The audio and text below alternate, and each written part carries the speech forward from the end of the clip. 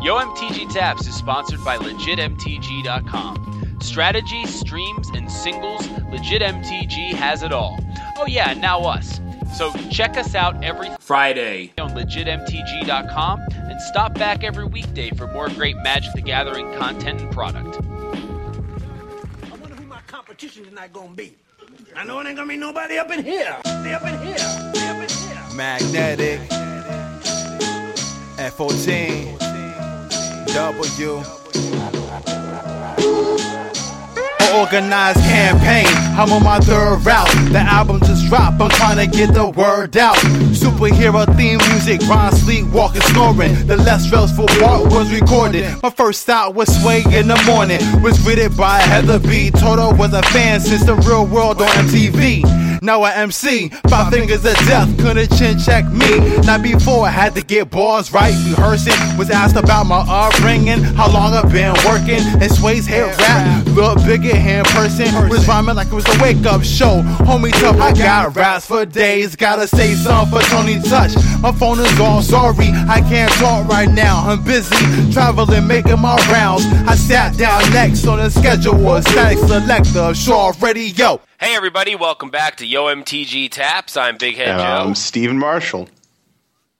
As always, and we are ready to talk about spoilers some more. We didn't get to a lot of them last week. Actually, that's not true. We got to a decent amount, but we've got the full spoiler now. So we want to talk about spoilers, because hell yeah, greatest time of the year, full spoiler time. But there was something interesting that happened this weekend on coverage. Steven, you want to talk about that? Sure, and I don't know how long it's been going on like this, but there was a GP in Oakland this weekend, and it was standard, and it was run by Wizards. And at the same time, there was, as usual, an SCG Open, but this one was modern, which you would expect to be a less played format traditionally.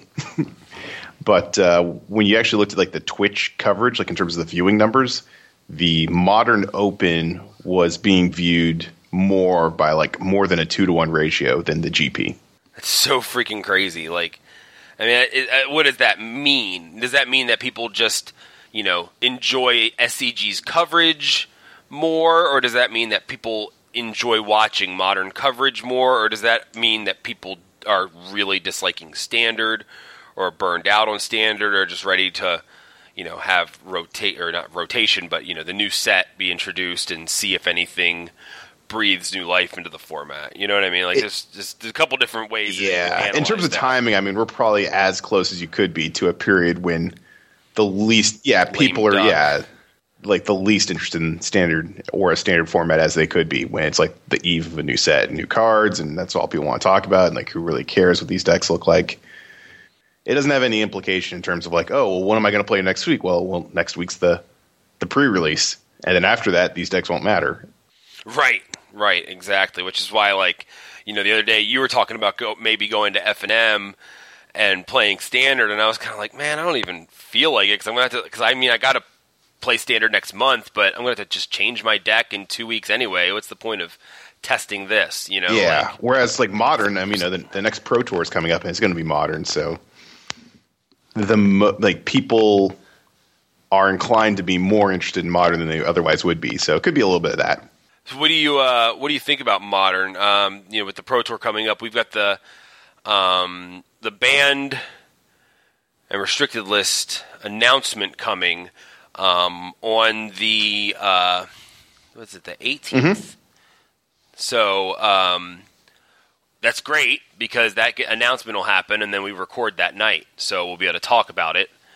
Do you have any predictions? Well, there's 2 boogeymen kind of haunting the Modern format in terms of people's discussion of it right now. It's Amulet Bloom and the new Black X Eldrazi decks that are kind of going around, and they're only going to get more tools with the upcoming set, because it seems like they really pushed a lot of these Devoid cards and Eldrazi cards.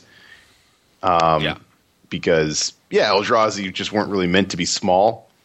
So, like, cards like Eldrazi Temple and Eye of Ugin were only supposed to give you like a like a 5 or 10% discount on the casting cost of these Eldrazi cards, but instead now when you have like 3 mana, 4 mana Eldrazi, it's like a 50% discount. Yeah. And then you get crazy things like Urborg, where you can make Eye of Ugin actually tap for mana. So now, Right. Holy yeah, crap. so now you drop an Eye of Ugin, and then Urborg, and now you can cast a 4-cost Eldrazi on turn 2, That's ridiculous. and that's just a little crazy. Yeah. So, do you have any? Do I what do you have think's gonna get predictions? banned? Yes. Gosh, I think it's going to be Summer Bloom. Okay. Just because, and here's the punchline. Those are the 2 decks everyone's talking about. Everyone's like, okay, something needs to happen. And then in the SEG, neither of those decks made the top 8. In fact, it was boring old Jund that won it. Versus Goryo's Vengeance, I might add, which was interesting. But I just, even if that's the case, if they're just not too powerful, I don't think, for Amulet Bloom at least, that Wizards would want to risk it in terms of like from a coverage perspective. Like I don't think they want to have a Pro Tour and then have people show up and watch that deck over and over again. That's just not a good product. So even if the deck wasn't too powerful, there'd be like a very large incentive for them to ban something from it, just because like with eggs, like that's just a boring deck to have a Pro Tour. Right, exactly. So I think Summer Bloom, it leads to the most broken starts. I'm not sure if that would really. I think the deck would still get played, unfortunately. So I'm not really sure what gets banned from that. I would think Summer Bloom or Amulet of Vigor. Maybe both, just to really shut it down. You know what I mean? Like, if they really want the deck to be gone, you probably ban multiple cards, especially if those cards aren't being played in any other decks. You might as well just, ban several cards from the deck to make sure it's really killed off. Yeah, I think Summer Bloom leads to the most like obnoxious starts. But I don't think the deck really operates without Amulet of Vigor. Right. And there's not really, Amulet of Vigor is not really doing anything for anyone else. It's not like apart from, I mean, those both could be banned and like not affect any other decks. So, right, exactly. It could be one or both. I don't know. I'll just go with Amulet. I think they ban both if they ban any, because you might as well kill it dead. Like, that's the way I look at it. And then, what do you now? like? I don't think so Eldrazi. I know people are clamoring for it, and if there is a ban, I think it'll be Eye of Ugin, just because it can lead to the most broken mana states, because then it can tap for 3 with the Urborg, essentially. But I don't think the incentives will be very high. One, it's not a known quantity; like people haven't won any tournaments with it yet. And 2, it's the most likely deck to feature the new cards from the new set. So from like a financial perspective, I could see them like being kind of okay with that. Go modern for like one go. Yeah. I agree with that, from a marketing standpoint for sure. I mean, I didn't really see the deck. I didn't see if it was very oppressive or not. I mean, it seems like it could be pretty oppressive. So just it's a hypercharged mid-range deck. It's not necessarily a combo deck. So right. Talking about banning a deck because watching it on camera is super unexciting. Like, do you think that there's any possibility they would also do the same thing with the can't even think of what the deck is. You know which deck I'm talking about. Storm? The one that basically mills you. Oh, Lord. Amulet of Insight. No, Amulet. No, not Amulet. Lantern. Lantern Control. Boy, that one's not fun to watch either. You know what I mean? Like, so if they're really trying to, like, eliminate decks, even if, like, Amulet Bloom isn't the, like, the most, like, winningest deck. The thing is, I think it's the worst to watch. Here's the thing is, I actually have an opinion on it, and I do think it's too good. Okay, sure. I've literally never been paired against it, so, like, I can't see what the problem is because I've never been paired against it, so I haven't had a chance to play against it. Lantern Control, though, I have played against a lot, and it is friggin' boring to even be in the match. It's just, I mean, and I have an okay record against the deck, but it's just the worst. It is, but I don't know if it's like an incredibly. It is a good deck, though. It's decent. Like, if they're really trying to do that, like, they could really shake things up. There have been some really interesting theories on what they might do. My favorite of the theories is that they eliminate 8th and 9th edition entirely. So just the new border. So yeah, so starting with 8th and 9th edition have the new border, but eliminating those two core sets. Yeah, they do, but they have it with That's a white what I meant. border. I meant new. Yeah, okay, but but it's the new card design. You know what I mean? Okay, but yeah, so only the black bordered core sets. So the limit now that presents some really interesting questions, like do cards that are reprinted in Modern Masters also retroactively get banned? Because like Blood Moon is obviously the card that stands out the most for me as a card that like some people think should be banned. Is only legal in Modern because it was in, 9th edition, right? But then they doubled down and put it in the Modern Masters. Now, the Modern Masters sets are interesting because the Modern Masters sets are supposed to be entire sets of reprints, and they are. There are no new cards printed for those sets. So even if the card is reprinted in Modern Masters, if its origin set is no longer legal, does that also make the Modern Masters reprint illegal? See, isn't that a weird question to have to ask? I mean, what I think they should do is just say anything in Modern Masters is legal, and then they get to just print whatever the hell they want in Modern that they want to put in Modern but don't want to put in Standard in the next Modern Masters. And then that would be another way to sell Modern Masters, as if you needed anything more than Tarmogoyf to sell it. Right. So that would take out the Urzatron lands, right? That would take out potentially Blood Moon. That would take out Summer Bloom without having to expressly ban it. There's some interesting things that come up if you take those two sets out of the equation. I'm not sure, how quick they're going to be to, essentially rotate sets out of what they set up as an eternal format. But, they admit that they are still kind of toying with the format, so they could tweak it that way. I like that theory. I also like, you know me, we've talked about this before. I'm a big fan of bans. It's because you're a hater. Bans to make me dance. So I think this is what I think they should ban for this coming up Pro Tour. I think that if they don't do the 8th and 9th edition outright ban, I think they should ban the Urza lands. I think they should ban Summer Bloom. I think they should ban Amulet. I think they should ban Goryo's Vengeance. Ooh. I think they should ban something in the Lantern control deck. I think they should ban what am I trying to say? I think they should ban the Eldrazi Temple and Eye of Ugin. Oh, both? That's ridiculous. Yep. No. Yep. And Lightning Bolt. No, I'm kidding. I'm kind of kidding about Lightning Bolt, but I wouldn't even... Fair's fair. You really want to shake things up, I wouldn't complain. I wouldn't be mad if they did. Just unban Jace. Actually, no. I think they should... Well, unbannings, I don't know how they would work. I don't know. I'm not sure, You ban a ton of cards like that, and then you have to see how the format shakes out.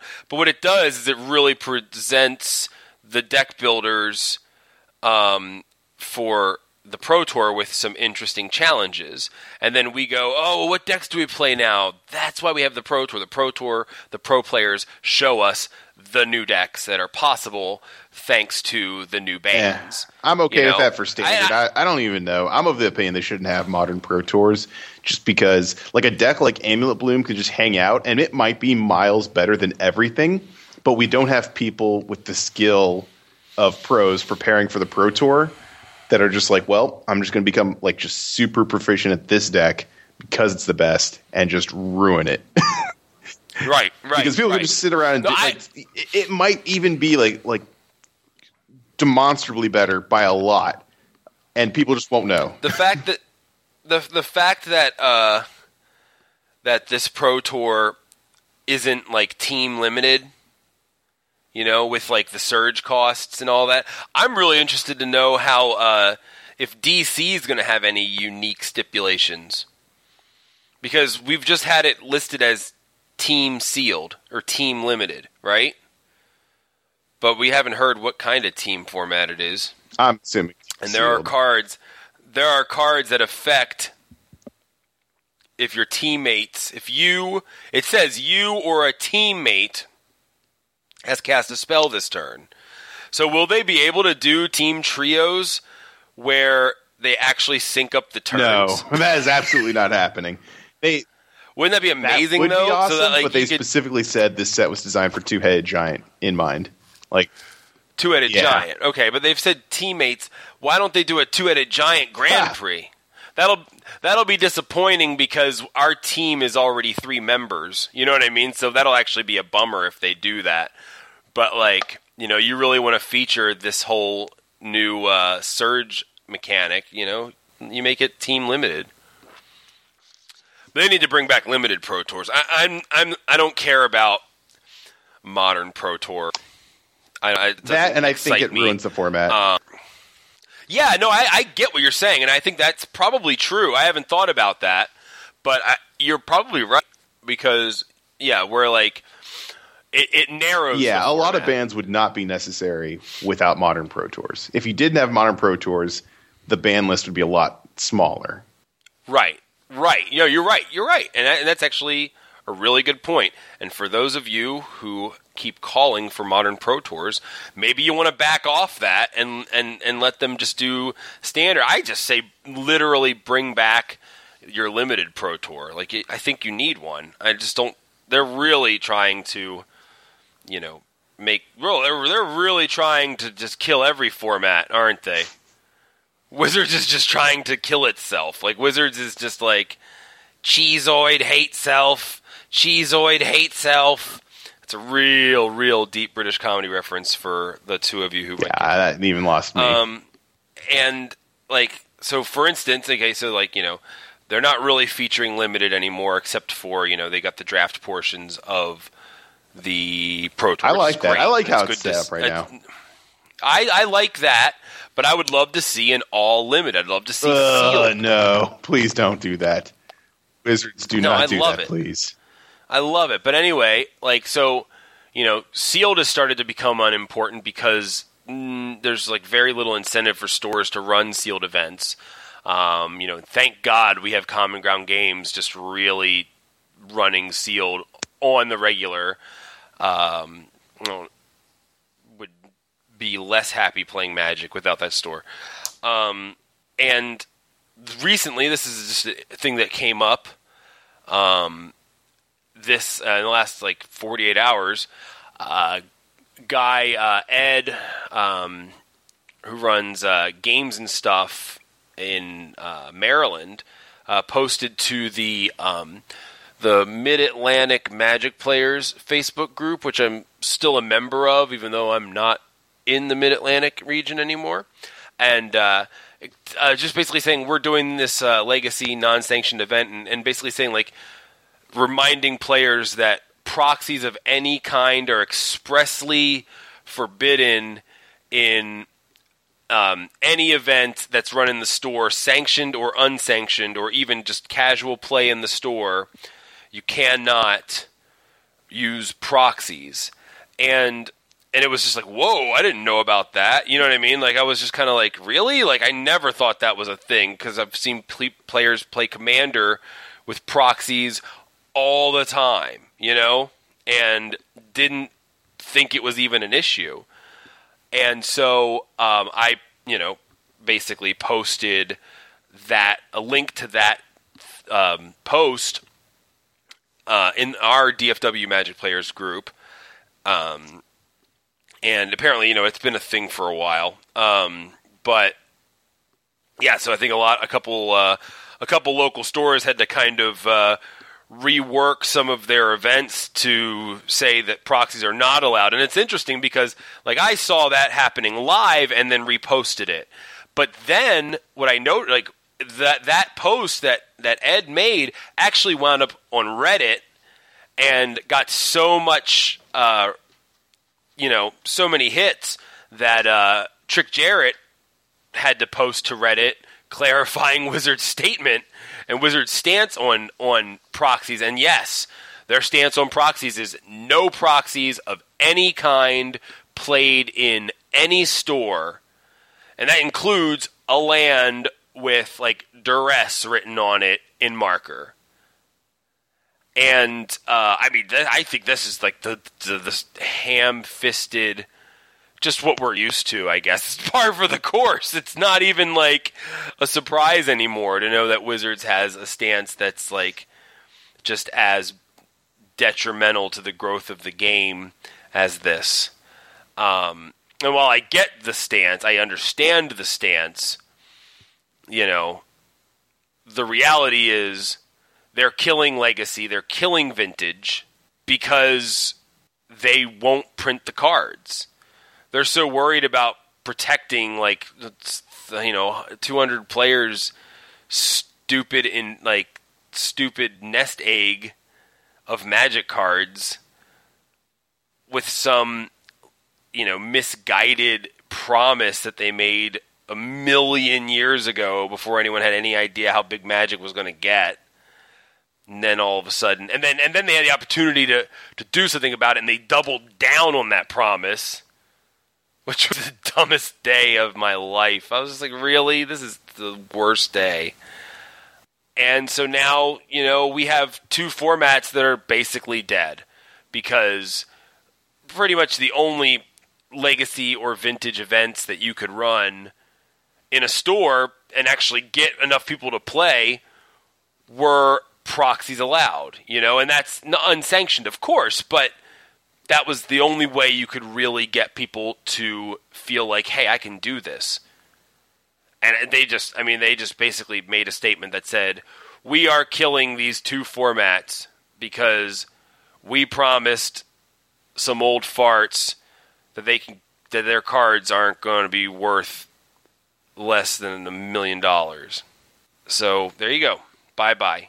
R.I.P. Legacy and Vintage. Yeah, I don't know why this is like people like I just logged on to twitter.com to see what the beef was, and yeah, a lot of people are talking about, which I was not aware of. Like, I knew it was like, I thought people had to know that WotC's like official stance is that like proxies are a no-no, like, because they're essentially indistinguishable from counterfeits, right? Which obviously they're not for. I mean, just ask just go to the Treasury Department and be like, okay, yeah, but like, just me and my friends like to have this money that I printed up that looks like yours, and like, that's cool though, right? No, like, they're not going to be cool. Like, they aren't. It was all just kind of like, you do it, but you just just don't tell them about it, I guess, was like how I thought everyone assumed the situation was. But yeah, there's two things that are in conflict. One, they want to protect their intellectual property, and they have like a very black and white system with that. They don't really. They're not like the NBA where it's like I guess like the NBA is like cool with people posting like vines of like, from their games, even though, if you ever watch a game at the end, it says you may not reproduce or retransmit images of this without the express written consent of the NBA. But they're like totally cool. Like, because obviously, like if something happens in an NBA game, I go on Twitter and I'm like, I want to see a loop of that like 70 times. Like, I want to see Stephen Curry do that like just 100 times right here while I just bask in it. And the NBA realizes, yes, that increases enthusiasm for our product, and we should have like a benevolent, to turn a blind eye towards that kind of stuff. Right. Whereas like there's other, like the NFL used to not be like that, where they would just be like they would actually like get stuff taken down, which is just dumb. And that's kind of like where WotC is right now. But the problem is that they made this promise. We can go back. I don't want to rehash the whole reserve list debate that everyone's had like a million times. But that's kind of the conflict they have, where it's just like, we have these formats that people enjoy, that's a part of their enjoyment of the game, that are completely unaffordable ever for them to play because of policies that they enforce in terms of like restricting ever the reprinting of these products, which makes it makes it unaffordable, and it could discourage and strict enforcement of this. No proxy, no whatever. I mean, if it hurts enough people's enjoyment of the game, like it could actually eventually hurt them, and I think maybe they'll eventually see that. Maybe they won't. I don't know. But yeah, I mean, that's always been like a third rail for them, proxies, and I just would never even mention that to anyone from WotC ever. Because that's just that is strictly forbidden in terms as far as they're concerned. Like they've fired people for even shrugging at the possibility of proxies ever to play test, even just to play test with. You just don't. That's just if you work for WotC, you do not you just don't go there. It's a third rail. So yeah, but I don't work for WotC, so come at me. Cool. Well, let's get into spoilers, because we talked about a lot of other stuff. Who won the GP? Reed Duke playing 4-Color Rally. 4-Color Rally was the most popular deck, followed by Abzan Aggro, which you would think would have a good matchup versus 4-Color Rally. So you have questions about Limited? Yeah, just some overarching themes and things that I want to keep in mind as I play the new Limited format. Just kind of holdovers from the fact that we're still going to have a pack of Battle for Zendikar in this draft format. Right. So, so I just want to see how much of that's going to carry over to this new draft format. So, first one, I don't really think it's much of a question just by looking at the spoiler, but I was just going to see if Blue-White Flyers is still a thing. I think it will be. I think definitely. Yeah. So is Devoid going to... It seems like Devoid has been changed. Now it's more colorless matters more than this whole ingest/processing thing. So I think all the processors get a little worse because there's just less stuff going on to exile things. Well, not to mention the fact that, but there's still a lot of ways to exile stuff, though. That's the thing you got to remember, is that even if you're not actually ingesting, they've actually got plenty of different ways, like Void Shatter, for instance, counter target spell. If it's countered this way, exile it instead of putting it in the graveyard. I'm just trying to, find random things basically, that. You don't have 3 packs to get a Benthic Infiltrator is what I'm saying. What about Oblivion Strike, dude? Holy crap, this card.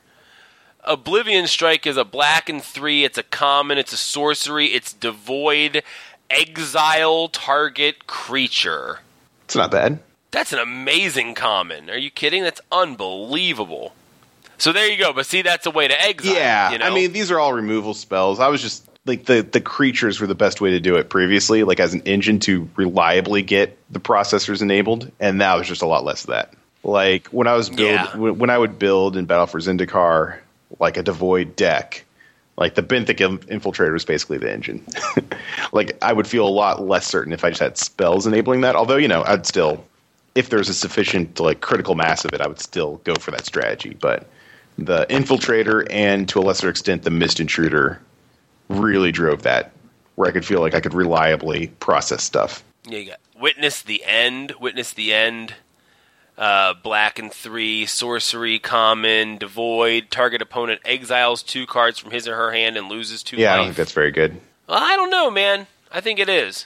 Myers Malice was good. Yeah, Myers Malice could be good in the late game. But this, I've cast it for 4 almost as many times as I've cast it for 6. I just think I like the upside a lot more. I'm not normally in the business of paying 1 extra for Mind Rot, which is just not normally something that is a slam dunk main deck inclusion to begin with. And this is just way less upside than. But they lose 2 life. Yeah. They lose 2 life. They exile. So if you do have a processor, it's gonna be hard. Just because you have less packs, it's gonna be a lot harder to have ingest things. Mm-hmm. So having something like this that serves as ingest. I think ingest is just not. It's going to be way de-emphasized. It's now Rhombus mana. Rhombus mana is or waste mana, or whatever people want to call it. The actual colorless matters mana is the theme now, instead of devoid/ingest processing. Although it's still devoid. Ingest/processing is not really going to be as much of a thing as it was previously. How do you feel about the colorless mana, like in limited from a limited. That's one of the questions I still have. Is I don't know. I don't know how easy it's going to be to get, because you actually have to draft the lands that make it, or like the cards that produce Eldrazi Scions, which are now way more valuable, I think, than they were in Battle for Zendikar, which is cool. Scions, there's a good way to do it. Yeah, that's right. Those guys are way more important now than in Battle for Zendikar, because they make the actual colorless mana. That's interesting. Yeah. See, I wasn't even. See, I'm still kind of looking at it like the sixth color. You know, where I keep thinking like, oh, you need Seagate Wreckage to add colorless. You know what I mean? Whereas, yeah, you're right. The Scions just add colorless. It's just I'm not used to seeing now the new Scion tokens will have the new symbol. Yeah, so there's like, you know, yeah, they will. There's like 3, I think, common lands that aren't wastes that produce colorless mana. So there's that. Holdout Settlement, Unknown Shores, and Crumbling Vestige. Yeah, and then there's actually 2 different waste cards. Then they'll each appear as commons in the pack for you to draft. So total, that's 5 commons, and you have to draft them, and that's it in terms of like lands that'll produce this mana. Right, and then there are also there are some other ways to do it, like Hedron Crawler. Is a 2-mana 0/1 construct. It's a common, so you'll see a bit of them, and it's tapped to add colors to your mana pool. Yeah, that'll be interesting. So how much? Like, oh, and the Seer's Lantern. Did you see that? That's pretty sweet. It's 3 to cast. It's common. It's an artifact. Tap to add colorless, or tap 2 and tap it. Scry. That's 1. actually not bad. I mean, that's kind of what they've given us with a little bit more upside with the Scry. It seems like they're not like mana rocks cost 3 mana now. Unfortunately, that is and true. So that's another thing to like keep an eye out for. Like, will that was it the construct guy that taps for mana? Yeah, that you just talked about. Like, is he going to be a much worse Lifespring Druid? Because I remember Lifespring Druid not being very good by the end of Battle for Zendikar draft. So we'll see. I mean, this guy. Well, that's because green wasn't. Well, that is exactly. That is true. So I don't know how important getting Rhombus Man is going to be, and I don't know how easy it's going to be, and that's going to really like figuring that out will then completely change the pick order for a lot of these cards and these strategies. Because if the payoff is really good, then those cards go up. If it's really easy to get, then those cards can like go up even more. But if it's either not worth doing or too hard to do in terms of like actually getting the sources of colorless mana, then that completely changes the value of a substantial number of cards in that set. So that, like, having that in the back of your head, like as you're drafting, like, you know, is this feasible and is it worth doing? And like, if you can get an early answer to that, you'll have like a huge leg up in terms of knowing what cards are good and knowing what order and how highly to draft them. So that's that's what I'm just talking about in terms of like the questions I have in my head as I'm going into actually playing this limited format. So yeah, I had one in here. Like, is processor still a thing? No, but that's what I mean by like, is like in terms of devoid, like figuring that out. Like, can you get the waste mana reliably, and is it worth it? The other one I had is green. Is it actually playable? It's like, is it worth doing? I don't know. Like, obviously it's something you're gonna have to play with. Initially, I was not like super duper impressed with the cards. But that's just my first impression. I'm still gonna play it. I'll be the one to find out because I like green. So that last sealed that I just did, no, not last week's. Last Sunday's didn't go so well, but the one I did 2 weeks ago where I just did the green-red, man, I had fun with that. Yeah, I think sealed's different than draft, though, because like if you just open a sealed pool and your rares and like your bombs are like, you know, red-green or green-blue, then that's just how you should build your deck. Whereas when you're picking the cards, then that changes what you do dramatically. Right. Yeah, I'm not sure about green here. Are you talking about in draft? I'm just looking at it, and there's not like any commons that like first they haven't fixed the removal problem. Like, there's not a good removal spell, period. In green, like there's not a really great fight card. There's the 5 mana uncommon, Nissa's Judgment. It's 4 and a green for a sorcery, Yeah. support 2, and support means you can put a +1/+1 counter on each of up to 2 target creatures. So it has to be just 1 counter each. So you have to have 2 creatures to get the full benefit of a support 2. And then choose up to 1 target creature an opponent controls. Each creature you control with a +1/+1 counter on it deals damage equal to its power to that creature. Now, this is a good spell, and it pumps the power, and it's not actually fight. It's, just they deal damage, but it costs 5 mana, and it's a sorcery. Right. Now, the thing that you can say, though, is that they maybe didn't add a lot of removal for green, but they added Spatial Contortion, they added Warping Whale, and those are both, essentially removal spells for green because they require colorless mana. That's true, but they gave that to every other color as well. They did, but they also gave it to green. So, you've got options in a pinch, and you're more likely to be in a pinch if you're trying to play green for removal than you are if you're playing other colors. Now, there are a lot of removal spells in other colors. There's a lot in black. Black's removal suite right now is insane.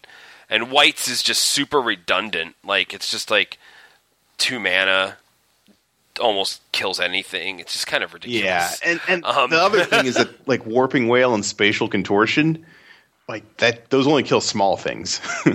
Warping Whale only kills something with a power toughness 1 or less, and then Spatial Contortion has got to have a toughness of 3 or less to kill. Right. I love the fact that Warping Whale says power or toughness 1 or less. I didn't even read that the first 5 times I read the card. I just read it and was like, wait a minute, power or toughness 1 or less? That's really neat. It's actually more flexible than I even thought. Yeah, everyone's talking about for modern, where just every creature gets killed by that, Nice. Snapcaster, Spellskite, just everything. Oh, Spellskite, that's nasty. Gone. Just kill it. It's good. I like it. I really like Matter Reshaper a lot. That card, that card's just crazy. I'll read it. I'll just read it. It's a 2 and a colorless creature Eldrazi. It's a rare. It's a 3/2. When Matter Reshaper dies, reveal the top card of your library. You may put that card onto the battlefield if it's a permanent card with converted mana cost 3 or less. Otherwise, put that card into your hand. So it's either draw a card or put a permanent into play. You could essentially, if you had unlimited Matter Reshapers, just keep chaining them. I like the fact that, it can put a land out, so it can accelerate you. Because it doesn't say, Yeah, it always hits. Yeah. You either draw it or put it into play, which is kind of crazy. Now, I wonder if that uses one of your land plays. No, it doesn't. I don't think it would. On the battlefield. That's crazy. It's really good. So it can accelerate you, which is really neat. I like it. What's your favorite card of the strictly colorless cards, the ones that cost colorless to cast? I like Reality Smasher just because I like things with haste. That's 4 and a colorless for a 5/5 creature Eldrazi with trample and haste, and whenever Reality Smasher becomes the target of a spell an opponent controls, counter that spell unless its controller discards a card. Pretty good. I like it. I don't think it'll really see play, but I like it. I think Ryan's all in on it.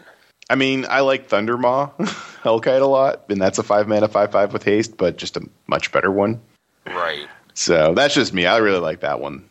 Matter Reshaper's cool. You can Collected Company it out and do some stuff. I like Matter Reshaper a lot. I think Thought Knot Seer and Kozilek are going to see the most play of any of those colorless cards, in Standard at least. Wow, that's interesting about Thought Knot Seer, because usually with that ability, they get the card back. Yeah, it's basically like a Vendilion click, except the card draw is delayed until you kill this thing, which is crazy. Yeah, wow. And what's the Tide Hollow Sculler? Yeah, you get that card back. So the card that was giving you trouble, they get it back. This time it just goes away and maybe they draw a land. Right. That's really good. Holy crap. Yeah, and if you have either 2 Eldrazi Temples or an Eye of Ugin plus Urborg, you can play it on turn 2 in Modern. And it's a 4/4 for 4 on top of Yeah. all of that. What do you think about Endbringer? It's a great EDH card. That is it. Huh. It does a lot of stuff. It's I mean, it's so cheaty, though. Like, it cheats at everything. It does. It untaps during your opponent's untap. You can ping. I like it. Yeah. Yeah, I mean, but it doesn't have, like, haste or anything. So you have to get your 6-mana play onto the battlefield and then untap with it and then start doing some cool stuff. Yeah, but it's like a it's like a staff and then that's easier to remove. But don't most of your 6-drop 5/5 creatures not have haste? Not the ones that get played. They usually have like an immediate impact when they like.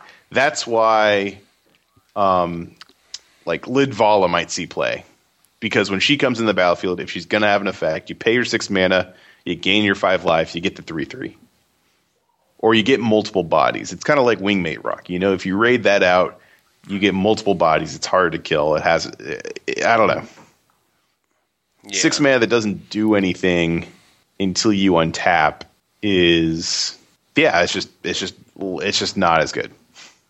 A lot of people just don't put 6 mana into things that don't have an immediate impact. I guess you're That's right. why Thought Not Seers, I don't know, better. Because once you've already done the hard work of getting into the battlefield, you get the effect. And then the last question I had basically is the Surge deck, like, is it good? Is it worth doing? What are you talking about? Standard? Heck no. I'm talking about this is all limited. It's right up your alley, buddy. Okay, good. Good. Surge, I don't know in terms of standard, but I don't think that like there's going to be a Surge deck. Like, I just think that like you might have a couple cards that the Surge cost is worth running them. Well, I mean, there's some cards that just don't make sense unless you can get the Surge cost, like Crush of Tentacles. Okay. Yeah, I mean, you're going to really want to activate the Surge cost. That could see standard play. Now, that could see standard play. But I'm talking about stuff like Dwar Isle Avenger, the 4 and a blue for a 3/3 flyer. But if you Surge, it costs 2 and a blue. Right. I mean, that's going to be like just the power common for Two-Headed Giant. Yeah, no doubt. I actually don't like that card. Now that I'm thinking about it, I do not like this card for just single player draft because a 3/3 flyer for 3 is only sweet if you're casting it on turn 3. It's like if you're doing some marginal other thing on turn 5 and then also get like a 3/3 flyer, it's not as effective. You're not breaking the rules by getting a 3/3 flyer on turn 5 or 6. Yeah, because at that point you can just cast it for 5. Yeah. Like, you don't even have to cast it for like, you don't have to cast another spell and then cast it. You can just cast it for 5. I can see Reckless Bushwhacker seeing standard play. We talked about that. That's the 2 in a red for the 2/1. Yes. But if you Surge it for 1 in a red, all your creatures get haste and +1/+0. Yeah, I'm going to at least toy with the idea of playing it in Houston. Tarka Red, yeah. I think if Surge is like a deck or an archetype in limited, like it's going to hinge on like Pyromancer's Assault. That's 3 in a red for an enchantment, and whenever you cast your second spell each turn, it deals 2 damage to target creature or player.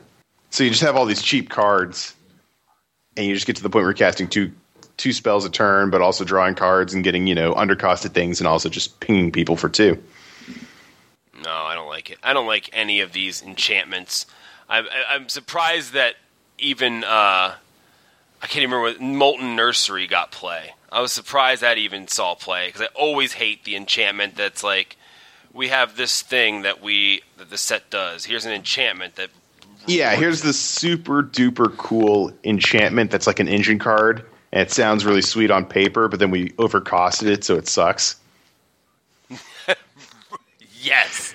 That's exactly what you just described, is that card. Yeah, they do it every time, and I try it every time. And sometimes it works, and when it does, it's a lot of fun. So I think they're doing it right, because if it was not only fun but profitable, a.k.a. like a winning strategy routinely, then that would just be obnoxious. Molten Nursery, I think, is the only one that I've seen that's useful. What's that one? The Goblin Slide. Do you remember that one? Oh yeah, that wasn't. Yeah, too that bad. one was. Okay, Yeah, they you're do right. this, and sometimes it gets there, and mostly it doesn't, because they're just too afraid to cost it efficiently. Yeah, right. Exactly. That's And true. I'm going to try this one. I don't know. That's one of the things I want to find out. No, don't try it with me during the two-headed giant, at least. I'm kidding, because that's the time to try it.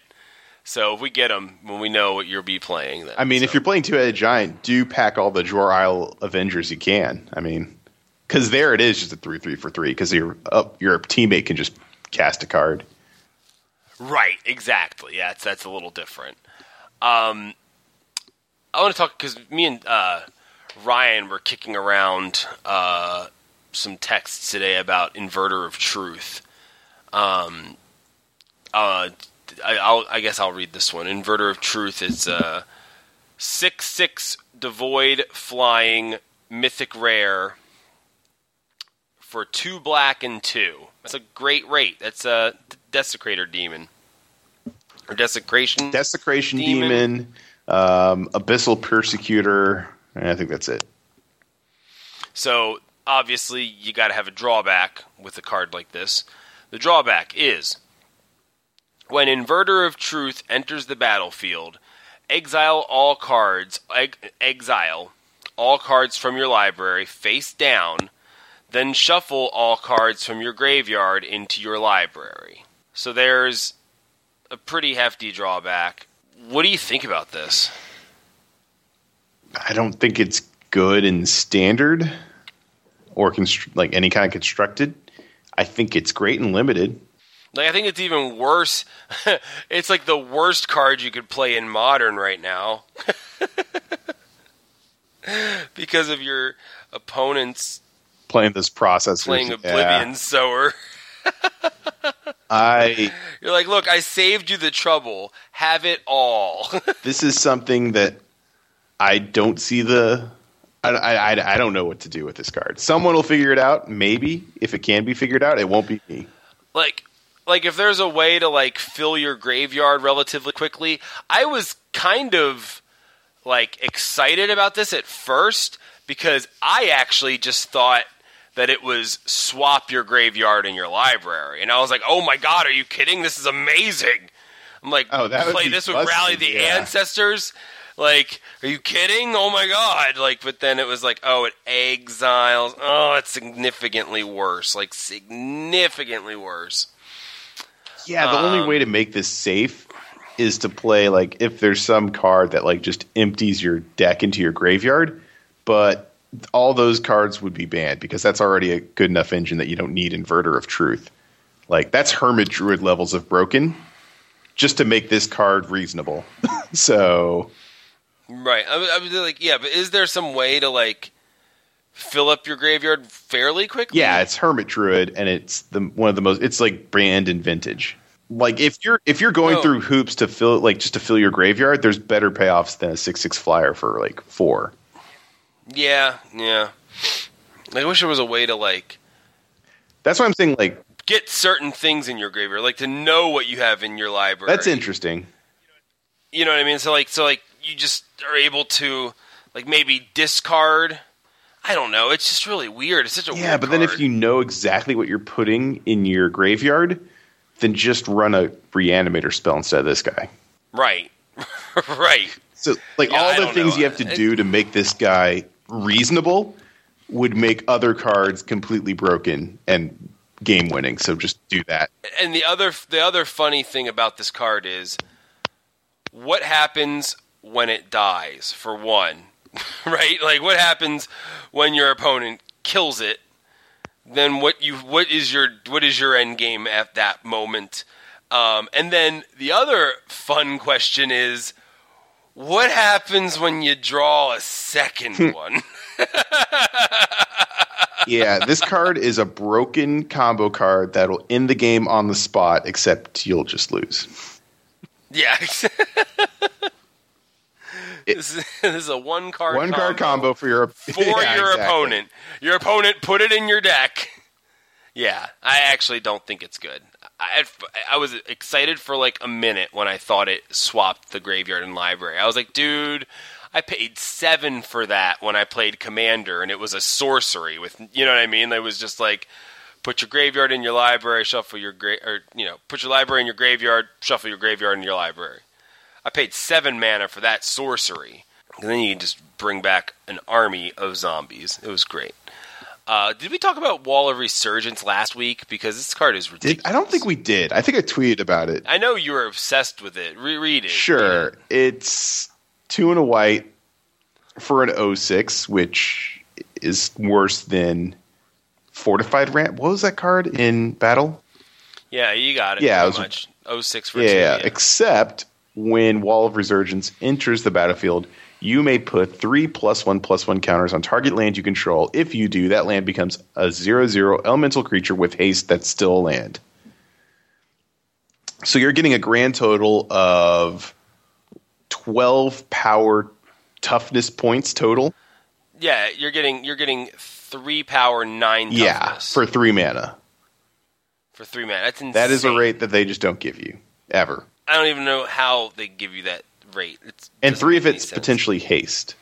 Yeah. What? I don't know how this is real. I love it. I kind of love it. It's insane. Like, I kept thinking I was real? just reading it wrong. Because I'm like, this isn't uncommon. That's ridiculous.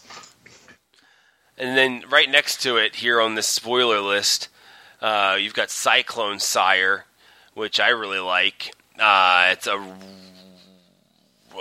blue. It's a blue and 4. It's a 3/4 elemental. It's an uncommon. Has flying. When Cyclone Sire dies, you may put 3 +1/+1 counters on target land you control, etc. So you've got 6-7 worth of, power, toughness, 13 points for 5 mana. Yeah, but you got to wait for it. Yeah, but still, like, you've got a 3/4 flyer until then. You've got the good half. Oh, and Wall of Resurgence is in white. So if you happen to just Luxec out and get a Needle Spires. Was Needle Spires? Wait, does that work that way?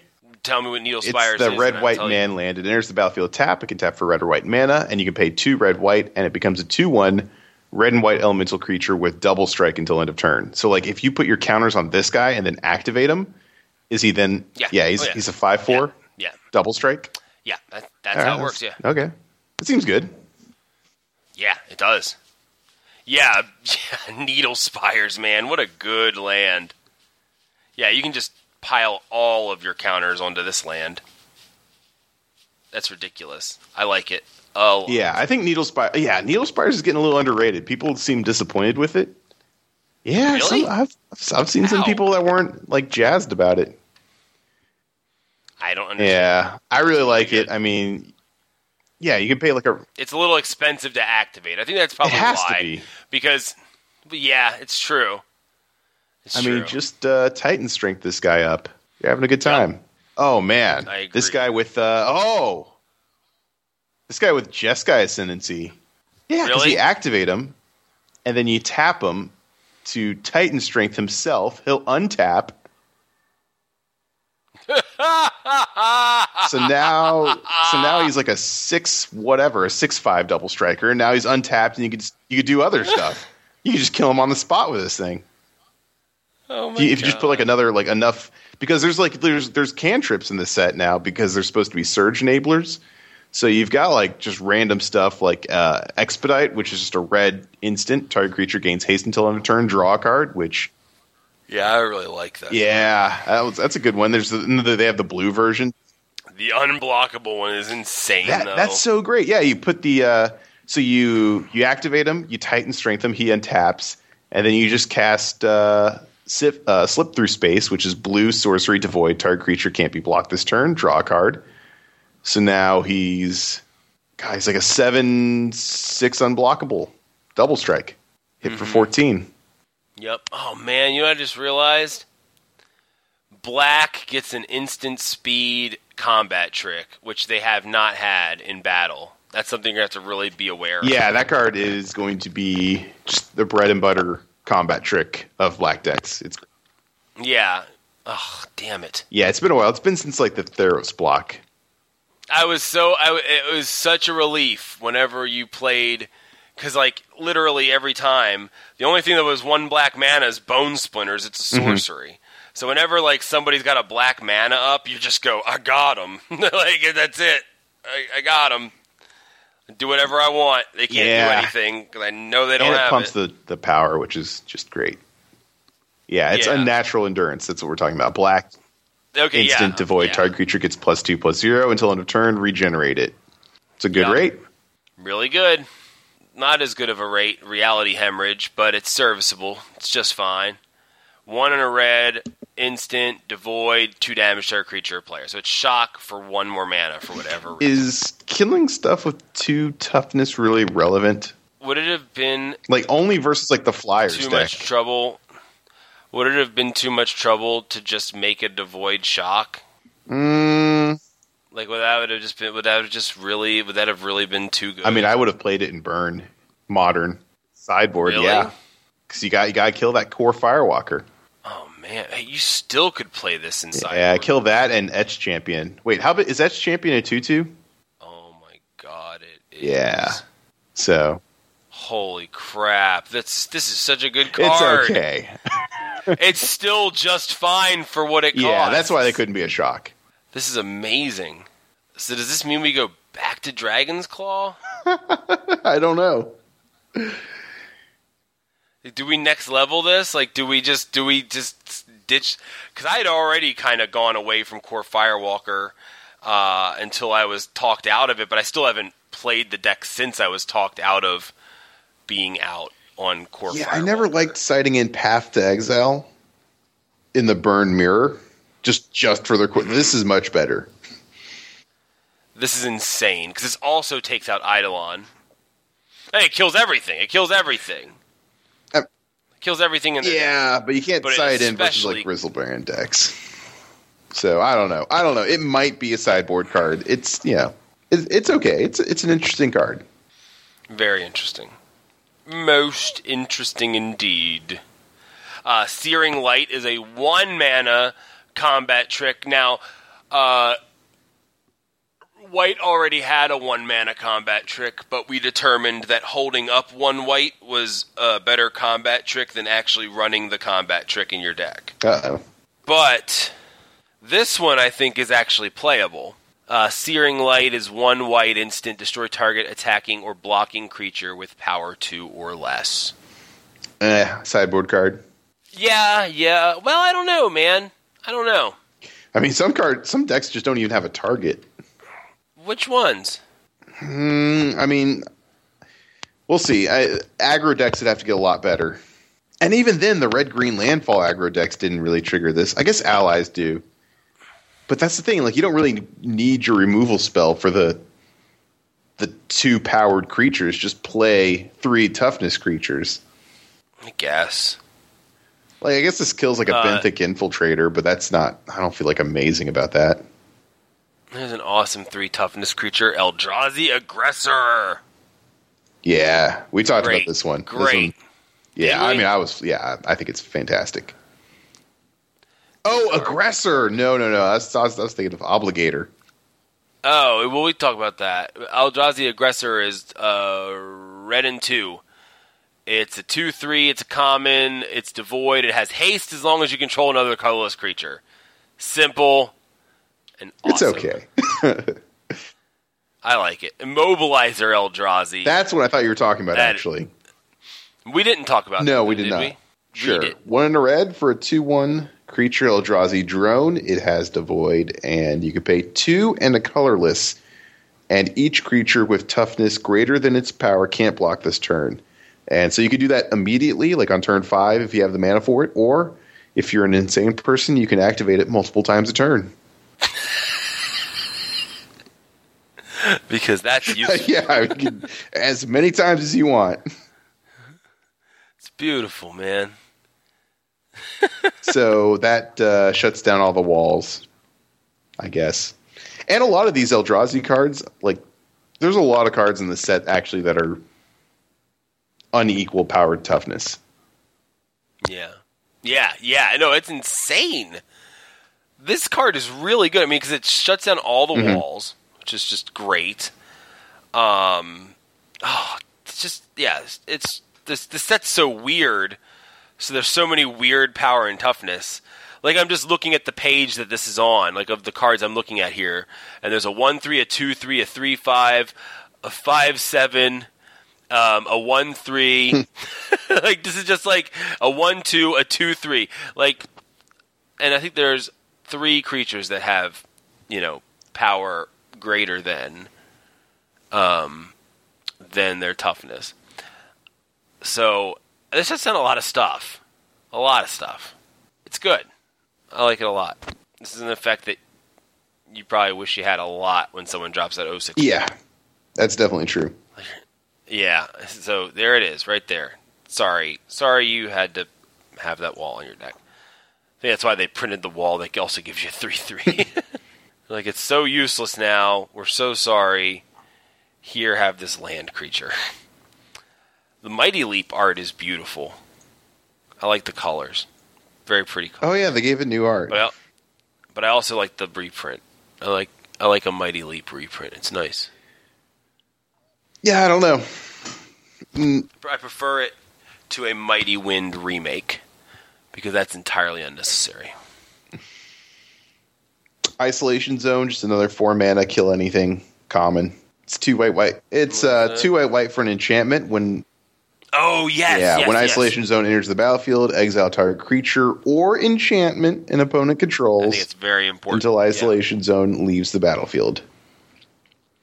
Yeah, so that can hit your Isolation Zone. That's it can hit Isolation Zone, but it can hit the what are they called? The white enchantment, Retreat to Emeria, which I think is pretty relevant. Because I was very bummed that they printed Natural State. Natural State is 1 green instant common. Destroy target artifact or enchantment. I was like, oh yeah. With converted mana cost 3 or less. Boom. And Retreat to Emeria is like clearly the best of the retreats. And I'm like, so it hits everything but the one you really would like run enchantment removal to deal with. Yeah, this just seems like... Thanks for nothing. A constructed plant. Obviously. I mean, there's not that many enchantments or artifacts in this set. This card disappointed me. And it doesn't hit Isolation Zone, by the way. This is the worst. It's not for limited. This is the worst. But they printed it at common, so you get a bunch of them. Don't play Natural State.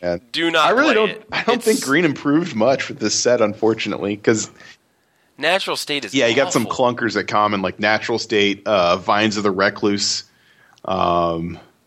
just a bunch, actually. Pulse of Marasa, which is just a gain 6, but you have to like bounce a creature or land card back to your hand. I'm not a fan of Elemental Uprising, which is target land becomes a 4/4 elemental creature with haste until end of turn. So land, it must be blocked this turn to Fable. Like Loam Larva is like really not that impressive. It's a 1/3 for 1 and a green, but it can you can search your library and put a basic land card on top of your deck. Like even their uncommons aren't like amazing. Like Bonds of Mortality, that's just a Surge enabler, but not in the Surge colors. That's a 1 and a green for an enchantment, and when it enters the battlefield, you draw a card, and you just pay green, and creatures your opponents control lose hexproof and indestructible until end of turn, which is like keywords that don't really appear on many cards in this set. I'm going to say it. Green did not get better. That's my. I mean, I'm going to actually try to see if that's true or not, but I do like Scion Summoner. That's a good card. 2 and a green for a 2/2 that makes a Scion. And Stalking Drone, which is 1 and a green for a 2/2, and you can pay colorless to give it +1/+2, but you can only activate that once. And that's about it. Netcaster Spider's back. That guy's pretty good, especially given what green has trouble with and what's very good in blue and white. I'm not digging green. Not digging green again. Too bad. It sucks. Ooh, I like Zada's Commando. Let me see that. What's It's that? just a 1 and a red for a creature, goblin, archer, ally. And it's a 2/1 first strike, so 2 mana first striker with 2 power seems pretty good. And it has cohort, and that means you can tap it and tap an untapped ally you control. And Zada's Commando deals 1 damage to target opponent. It's not amazing. I just like a 1 and a red for a 2/1 first strike. That seems okay. Yeah, the first strike. And really it's an good. ally. The ability, I'm not crazy about. The ability. But but what's nice though is in this format, you've got 2/1s that just get outclassed, and then they're just sitting there, and you're like, "What do I do with it?" And at least with this, you can go. You can start pinging after you've gotten your early aggro. Yeah, in. if the allies deck is playable in this format, this just seems to fit at any point in the game because early on a 2/1 first strike for 2 is just a great rate, and then later on it triggers rally because it's an ally and has an ability to stay relevant in terms of pinging damage. Right. So that is cool. Yeah, I like it. Anytime you say goblin and ally, my brain is actually going to standard right now. I'm like, well, no, it doesn't work there. No. Damn it. No. Oh, yeah, you're trying to Damn it, build damn the it. goblin deck. I keep forgetting that. I'm thinking about it, man. Thinking about it. Did we talk about Bearer of Silence? No. It's a hot card, man. Really good.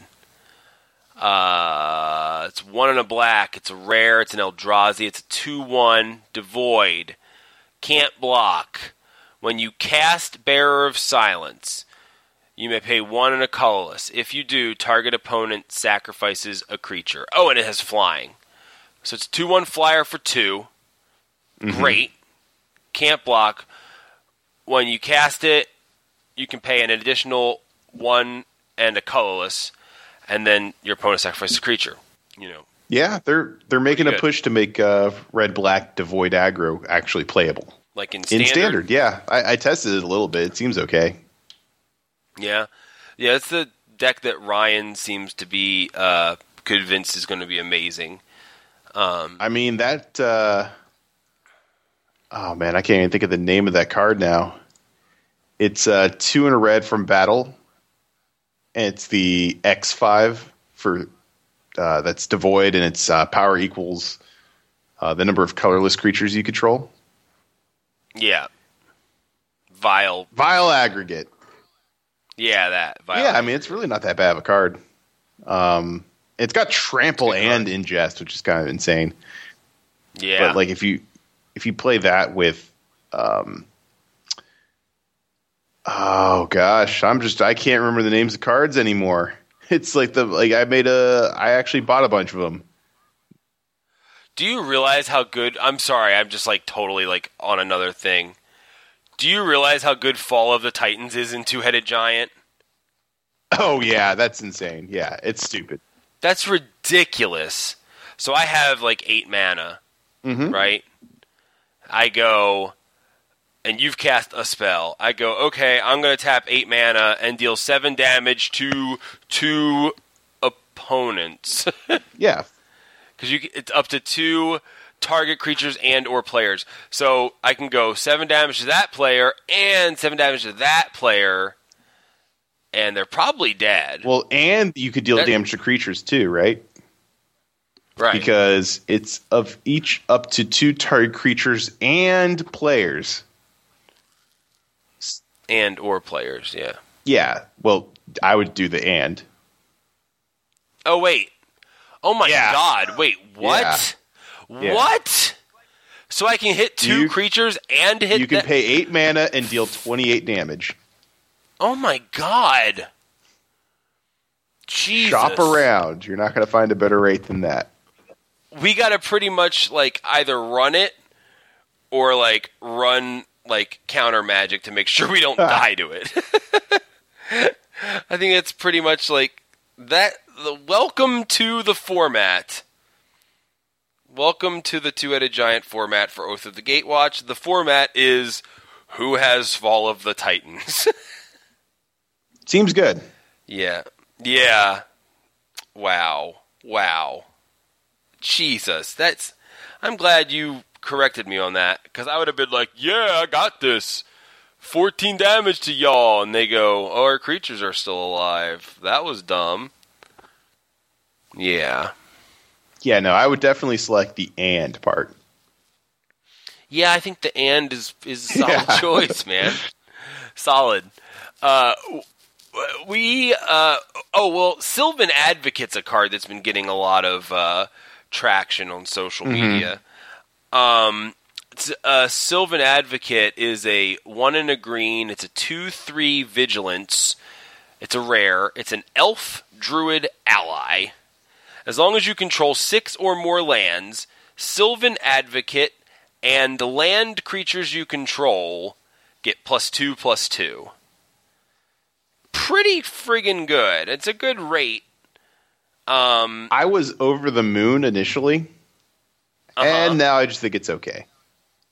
Yeah, Really? in terms of like standard play, I only see it really getting play in the red-green Eldrazi decks as a replacement for Jotty Offshoot. Here's my question. The red-green Eldrazi decks were playing Jotty Offshoot. 4 of. What? Yeah, just so they don't die. Because like, they take a little while to get going, and they need something versus aggro decks, and like an 0/3 for 1 just like shuts down all the token strategies, and then you're playing explosive. If only they had something that gave all their creatures menace. No. But no, this also, it does that, and it also, like, it blocks on turn 1 and 2. Like, let's say you turn 1 a Monastery Swiftspear. So yeah, you just block that. It also, you're playing cards like Explosive Vegetation, so you're just gaining life versus those aggro decks. So yeah, it's pretty ridiculous. But I think this is just better in terms of like virtually gaining life. And then when you Explosive Vegetate, then it just becomes even bigger and becomes a threat on its own. So like that's the deck I see using this card. Yeah, I can see that. It makes sense. We haven't talked about the Planeswalkers. Have we not? No. Okay, here's my review. Nissa underrated, Chandra overrated. Why do you say that? All right, I'll read them really quick. Nissa, voices Zendikar, 1 green. For Planeswalker Nissa, it comes in the battlefield with 3 loyalty. It has 3 abilities. +1, put a 0/1 green plant creature token onto the battlefield. -2, put a +1/+1 counter on each creature you control. And before you read the ultimate, can I ask you a question? Is this the first time we've seen a minus on a Nissa? I think so, unless the elf one did something that no one cares about. I think Nissa's almost always had plus and plus. Yeah, I want to say that's true, because didn't the other one just search up elf cards? I don't even. Yeah, other than the ultimate. Other than the ultimates, obviously, right. It's the first one with like a, It's weird. It is. This is the best Nissa yet. That's not really that hard. And, -7, you gain X life and draw X cards, where X is the number of lands you control. Oh, no, we're wrong. Nissa Sage Animist. Oh, yeah, the creature one. -2. You're right. -2. That's right.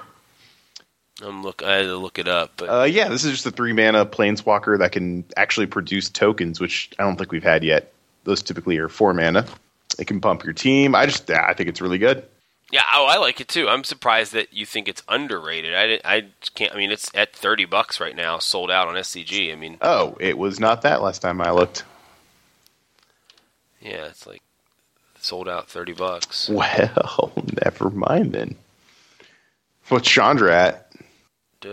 Chandra's 15, and Nissa's okay. 30. Well, that's more reasonable then. Okay. Okay, yeah, because I've actually tested Chandra a little bit and was underwhelmed. Because 6 mana is a lot. It's so expensive. Yeah, it's so expensive. I mean, she does have a sweeper, but gosh, by 6 mana, like they usually are doing something.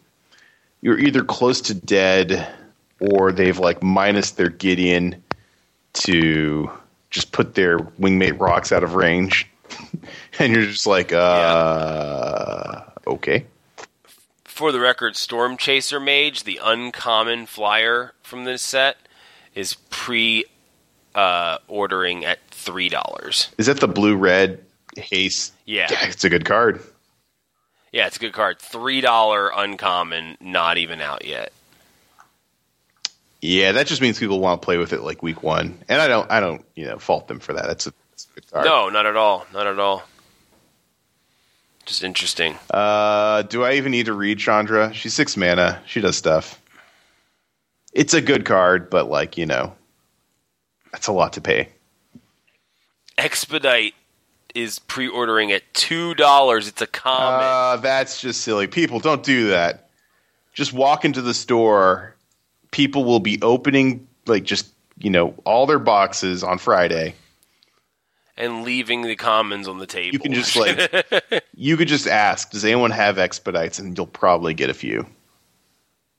Yeah, well, it looks like I'll be trading mine at the pre-release without question or hesitation. I do like those cantrips, expedite, and they're great. They're great. It's something that Standard really hasn't had in a while. I really want to make Jeskai tokens work with that, or just just an aggro deck. I mean, maybe just like a red-blue tempo deck with these cards, the new prowess guy, and just treasure cruise to refill your hand. So you're just cycling with these cards, getting them in your graveyard, and you're doing stuff. So you've done a lot of homework on Eldrazi Displacer. Yeah. Do you want to talk about any of that, or do you not? Oh, I just really like Eldrazi Displacer. It's the two and a white for a 3/3. We talked about this, right? Right. We did talk about it, but it's the one that blinks stuff. He's got pages and pages of things you could blink with this card. Let's ask you what's your top 5. Top favorite things to the top 5 things you want to blink with Eldrazi Displacer. Oh boy. In no particular order. Reflector Mage, Fleshbag Marauder. That's not even in Standard. It is. There's 2 of them in Standard. Merciless Executioner and Fleshbag Marauder are both in Standard. They see play in the 4-color rally deck. I really like Wingmate Rock, because now it can raid itself. Yeah. Your opponent's Hangerback Walkers, because they just go away. That's sick. And anything Shaman of the Pack. So basically, that's what I've been testing is an Elves deck that runs a couple of these guys. Oh yeah, Shaman of the Pack. Oh my god, yeah. Yeah. Yeah, that's so busted. Also so Siege good. Rhino. I mean, I didn't want to mention it, but Siege Rhino, you can blink a Siege Rhino. Siege Rhino is good to blink. Did you know that card was any good? It's actually a really good card. If you cast a couple of them, it's really good, and then if you blink it, it's good. It's good. But the Eldrazi Displacer, you can get him with Collected Company, along with all his elven friends, like Elvish Visionary. You blink him, draw a card. Yep. Nissa Vastwoodseer, an elf. Blink her, draw a forest. That's not bad. But yeah, mostly you're just blinking their Hangerback Walker and Knight tokens that Gideon makes. It's pretty sweet. Did you say Abe Lincoln? I did. No, Knight tokens that Gideon makes. Because if you just blink a token, you nuke it. It gone. Yep. But yes, Yep. I did a gather search for every card with enters the battlefield that's a creature that's standard legal. So there's a lot. Oh, Harbinger of the Tides. Maybe if there's a blue-white tempo deck. Like Harbinger of the Tides is a good one. Reflector Mage. Oh man! You start getting Harbinger. That's insane. I like it. Oh man, I like it. That's the best thing. If you have enough mana, because you could just blink their thing and then blink your Harbinger of the Tides. Because when you blink their thing, they enter the battlefield tapped, and then you blink your Harbinger of the Tides and it bounces it because it can now their card's tapped. That's stupid. You got any other cards you want to talk about? You can blink a Fairy Miscreant. I meant non-Eldrazi Displacer Abbot of cards. Carol Keep, Pia and Kieran the Lar. Those are all good things to blink. It's true. But I have to Goblin say that Dark Dwellers. that my favorite that that I saw, and I think it was PV had posted on like the Channel Fireball Facebook, is that you can use this card when you have like a Zulaport Cutthroat out, and just blink Brood Monitor. Yeah, that is a combo, 3-card combo. Yeah, just kill them. I almost did a dance when I thought of Woodland Bellower, but I realized that he could only fetch up green creatures. Because I thought you could use him to tutor up the Displacer. Oh, yeah. God, what? Then I was like, oh my god. Yeah, but no. That would be so good. Yeah, that would be amazing. Yup. Priest of the Bloodbright. What's that? It's the 2/2 that makes a 5/5 flyer when it enters the battlefield. Oh, you're just still talking about things to blink. Oh, God. Do you have anything else, any other cards that you would like to speak of from Oath of the Gatewatch? Okay. I mean, we should probably mention... we mentioned Kozilek's Return, right? Yeah, that's obnoxious. We did. Very good card. Yeah. The other thing that's kind of weird is there's like a lot of Equipment Matters cards in this set, but not like a ton of equipment. Yeah, I looked at that. The only two equipments that I think are even worth considering any of the Equipment Matters sub-theme are the two rare ones. Yeah, I mean... The other ones are kind of like, okay, whatever. Like... Bonesaw. Yeah, I mean, like... Are you really going to tap 2 creatures to search up a Bonesaw? No, sir. Like, search a top 4 of your library? Wasn't planning on it. I mean, the Outfitter's good. The Outfitter, you just have any equipment. You just run it with the Outfitter, and you're able to just, like, cycle through your creatures. Yeah. That's not bad. I don't have no problem with that. What about Captain's Clause? Is that like a first pick? I think it could be, yeah, sure. What is this stip whenever it attacks? Yeah, so it costs 2 to cast, 1 to equip, and the equipped creature gets +1/+0. But whenever that equipped creature attacks, you put a 1/1 white core ally creature token onto the battlefield, tapped and attacking. Yeah. Oh, sure. I think you could pick one that pretty easily over most of the commons and uncommons. Unless you've got some like really good removal spell or something, but you got to remember though that like for that to actually be good or to be great, you would really need to have some sort of allies matter theme, which it kind of puts you really like in that because a 1/1 that's tapped, if it just made a 1/1 token that hung around, that would be amazing. Yeah. But it's attacking. So you pretty much have to like be triggering stuff off of that card. You know? Yeah, because or else it's just kind of like going to die. Yeah, the weird thing is that like it conflicts with the primary ally mechanic from the set cohort, where it wants you to be able to tap an ally. Yeah, you're right. Because it just brings it in. It's like, no, you're not doing that. Weird. Ruin. Yeah, I don't know. It's all. Yeah, the one other card, Ruins of Oran Reef. I don't know if this card. Oh, it's good. It's really good. Yeah, I just want to put it in the black-red devoid aggro deck, but then it's really hard to put that in an aggro deck because then it makes all your creatures like effectively, if you want to get the bonus cost, like X+1. Yeah, but the bonus is It's a really good bonus. Yeah. It's really good flood insurance. Nothing wrong with it. No. I've got my top commons and uncommons in each color. Do you? Oh, I totally do. I sure don't. I'd love to hear yours because I haven't really. I'll be honest. Like I have not spent a great deal of time like evaluating this set in terms of like those sort of things. So I'm gonna abstain from, and almost for time purposes, I'm gonna abstain from creating a list or trying to even list some. But I'd love to hear yours. And this is for limited or limited. Okay, great. White, common, Isolation Zone. So it's just unconditional removal. That's pretty good. Uncommon, Wall of Resurgence. We discussed that. It's insane. Blue, common, Containment Membrane. I don't know if that's going to be great, but it's the 2 and a blue for an enchantment, and enchanted creature doesn't untap. and you can surge it for blue. I don't know if that's the best. It really depends. It depends on how easy it is to get colorless.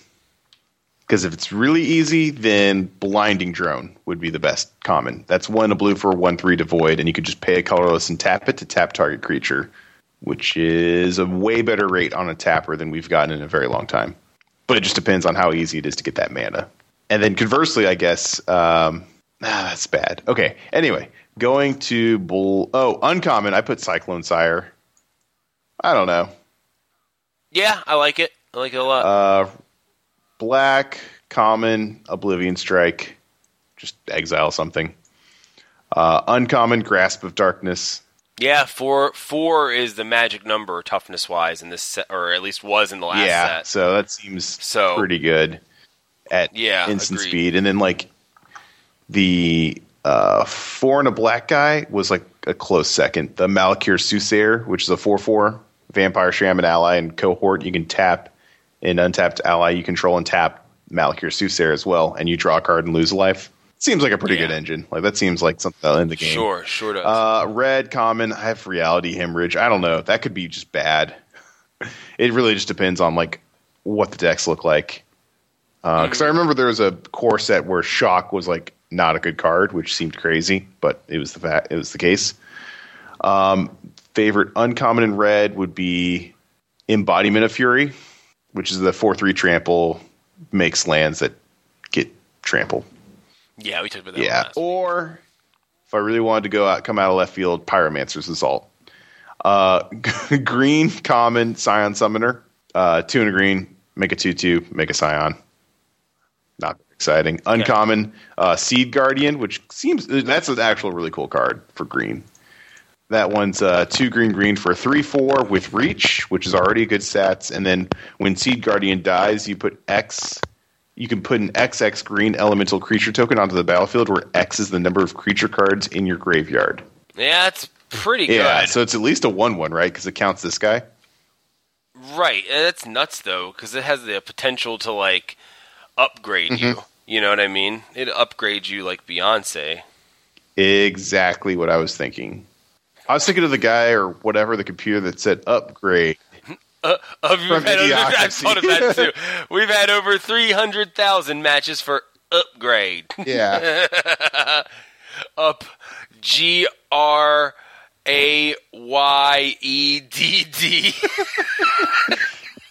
I'm so bummed I got a tattoo because now I can't get "Why come you no have tattoo" in like English, like old English letters across my collarbone as my only tattoo.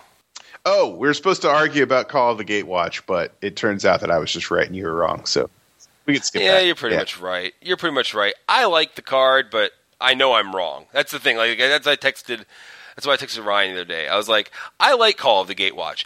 I know I'm incorrect, but I like it. Like that's I know it's not good, but I like the card. I like the idea of searching up a planeswalker. That's all. It goes right to your hand. I like it. That's all I gotta say. But okay. I like red and I like black. Don't like green. Yeah, I'm like totally out on green. Like obviously, when you play sealed, you look at what you got and you play the best deck. Sometimes that's green. Nothing wrong with that. Yeah, black just seems really good. I gotta say that for my favorite uncommon, I like that wall, but in white, my favorite uncommon is Immolating Glare, without question. It's really good. Why did white get a better support card than green? That doesn't make any sense. I don't know. Did you say Slip Through Space? Yeah. As your favorite card? No. Maybe that is. I don't. It doesn't really. You need a creature. It needs to be powerful, and you need to be attacking. Listen, if the Surge deck is good, then this is an amazing enabler. I think the Slip Through Space is really good. I think that the red one's really good too. In limited, I like the blue one more. Agreed. But they both do replace themselves. I think they're both just fine. Slaughter Drone's really good. Don't know what that one does. Slaughter Drone is 1 and a black. It's a 2/2 devoid and pay a colorless. Slaughter Drone gains Death Touch till it's okay. Just fetch. I in terms of like the colorless cards for black, I like the one where you can just pay 1 in a colorless and target opponent loses a life and you gain a life. The Essence Depleter. Essence Depleter. Oh yeah, that's cool. Yeah, 2 in a black, 2/3. You can do that as many times as you. I don't think you're going to be able to activate that many times. Like, no, not too many times. I worry that I hate building 3-color decks. yeah. I'm worried that I'm like gonna be trying to fill my deck with colorless sources, and I'm gonna be like, well, now how am I supposed to? I mean, but you're right about the Scions. Mm-hmm. You know, the Scions kind of solve that problem a little bit, where they kind of just are part of. Was Evolving Wilds in Battle for Zendikar? Yes. Okay, that's pretty cool. If fetch up your waste. Is it basic Yeah. land? Sacrifice Evolving Wilds. Search your library for a basic land card and put it on the battlefield tab. No, I meant is waste a It basic is. land. Wow. Basic land. Yeah, no doubt. Very good. I like it. Wow, I really like it. Evolving Wilds just got very valuable. It was already pretty good. Yeah, that's awesome. But now it's like Pretty really good. Yeah, stupid Yep. good. Right on. Well, great. I think we're Yep. done. I agree. I worked 12 hours today, and I came home and we started recording. So great. I'm ready for bed. This Sunday is the pre-release. If you're not going to a pre-release, Sorry, I'm hyped. that's fine. I'm hyped too, man. If you're not going to a pre-release, what the hell's wrong with you? Get out of your house. Go to a damn pre-release. Bring all of your proxies. Bring all your proxies. No, don't actually do that. Tell Don't them do Big that. Head Joe sent you. No, but for real though, play Two-Headed Giant. If you haven't played Two-Headed Giant before, they're really supporting it with this set. Give it a try. It's a lot of fun. It's one of the few ways to have fun, even if you're just getting your face bashed in. Yeah, it can be. I've had Two-Headed Giant experiences that were less than fun, but I feel like I've had more fun with Two-Headed Giant recently than I have in the past. Like, I always would play it, but I think a lot of times I was kind of like secretly hating myself for playing it, because it is like very much a different animal where you're like really having to focus on a lot of stuff going on at once. But it's fun. It's a really fun challenge. Get involved in a Two-Headed Giant event this weekend. It's going to be great. Steven and I are teaming up as usual. And hopefully we will crush some faces. And then I think I'm not playing at all Saturday, but I'm playing in both events that Common Ground's running Sunday. So it should be a really good time. And looking forward to it. Looking forward to my first taste of this set in solo sealed as well, because I've got a couple competitive sealed events coming right after release. I think like 3 weeks in a row, actually, of competitive sealed events. Hopefully. We'll see. But, so get those reps in now, and hopefully it'll go well. But yeah, exciting, tired, so I'm rambling, so I should probably wrap it up. So that's all we have for this week. Until next time, we are Yo MTG Tabs. Stop bitching. Start sending marital aids to Oregon militias. Yeah, we're on to the next one. Yeah, the album's already done. Yeah, collect the funds before we do these shows. Gotta go on a press run. Yeah, we're on to the next one. Yeah, the album's already done. Yeah, collect the funds before we do these shows. Gotta go on a press run. Yo, the rhyme raise more eyes once I ride through the doors. Yo MTG Taps is available every Friday on legitmtg.com, iwantmymtg.com, mtgcast.com, iTunes, Stitcher, BrainLink, Telegraph, and via passenger pigeon at pigeoncast.com. Questions, comments, or free sticker requests that I will hopefully one day get around to can be sent to yomtgtabs@gmail.com. The intro music is the song Press Run by the amazing Baltimore MC You'll Never Know and is produced by W. Additional background music produced by Logic Marsalis. Purchase all of their music at magneticmoments.bandcamp.com. That's magnetic with a K. Seriously, purchase all of their music. Find us on Twitter and Facebook to guarantee infinite happiness forever. Finally, make sure to check out my weekly limited stream, Head Games with Big Head Joe, every Sunday at 9 p.m. Eastern at twitch.tv/legitmtg. Thanks for listening, and we'll see you next week.